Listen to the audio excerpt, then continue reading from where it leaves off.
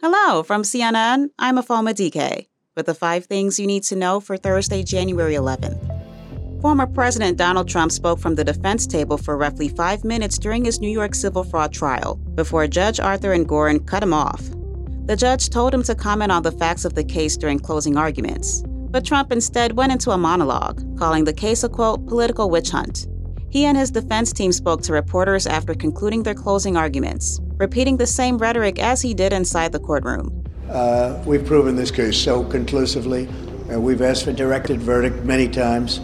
They don't have any facts. They don't have any evidence against us. Trump's business empire in the state is on the line.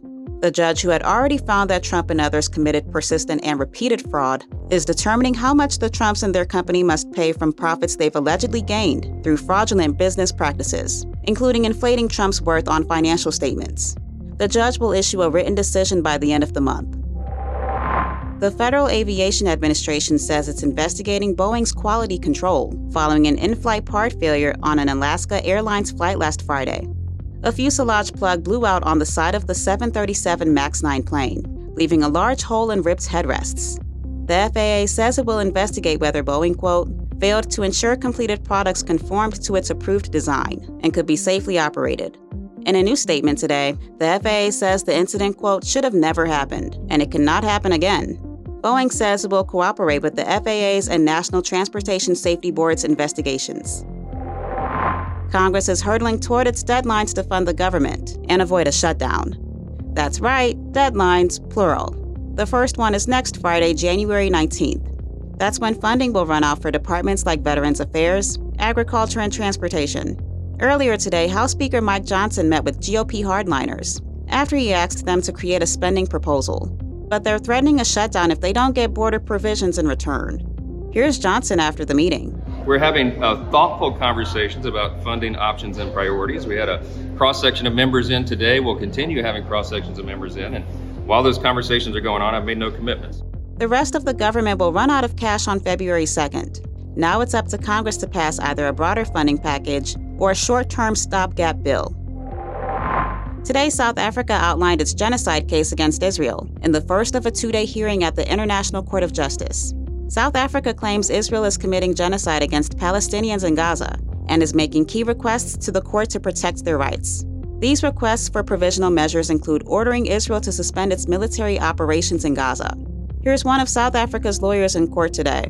Israel's special genocidal intent is rooted in the belief that, in fact, the enemy is not just the military wing of Hamas, or indeed Hamas generally, but is embedded in the fabric of Palestinian life in Gaza. Israel has denied the allegations and will respond in court Friday. But in a pre-buttal during media availability, the spokesperson for the Israeli Foreign Ministry called the case, quote, one of the greatest shows of hypocrisy. South Africa, which is functioning as the legal arm of the Hamas terror organization, utterly distorted the reality in Gaza following the October 7 massacre. Coming up, the end of an NFL dynasty. Angie has made it easier than ever to hire high-quality pros to get all your home service jobs done well. Whether it's routine maintenance, an emergency repair, or a dream project, Angie lets you compare quotes from multiple local pros, browse homeowner reviews, and even book a service instantly. Angie's been connecting people with skilled pros for nearly 30 years. So the next time you have a home project, bring it to Angie to get your job done well. Download the free Angie mobile app today or visit Angie.com. That's ANGI.com. Hey, welcome back. Legendary NFL coach Bill Belichick said today he's leaving the New England Patriots. Belichick led the Patriots for 24 seasons, winning 6 Super Bowl titles.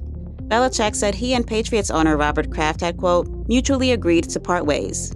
Here's Belichick, courtesy of WFXT. Players win games in the NFL, and I've been very, very fortunate to coach some of the greatest players that have ever played.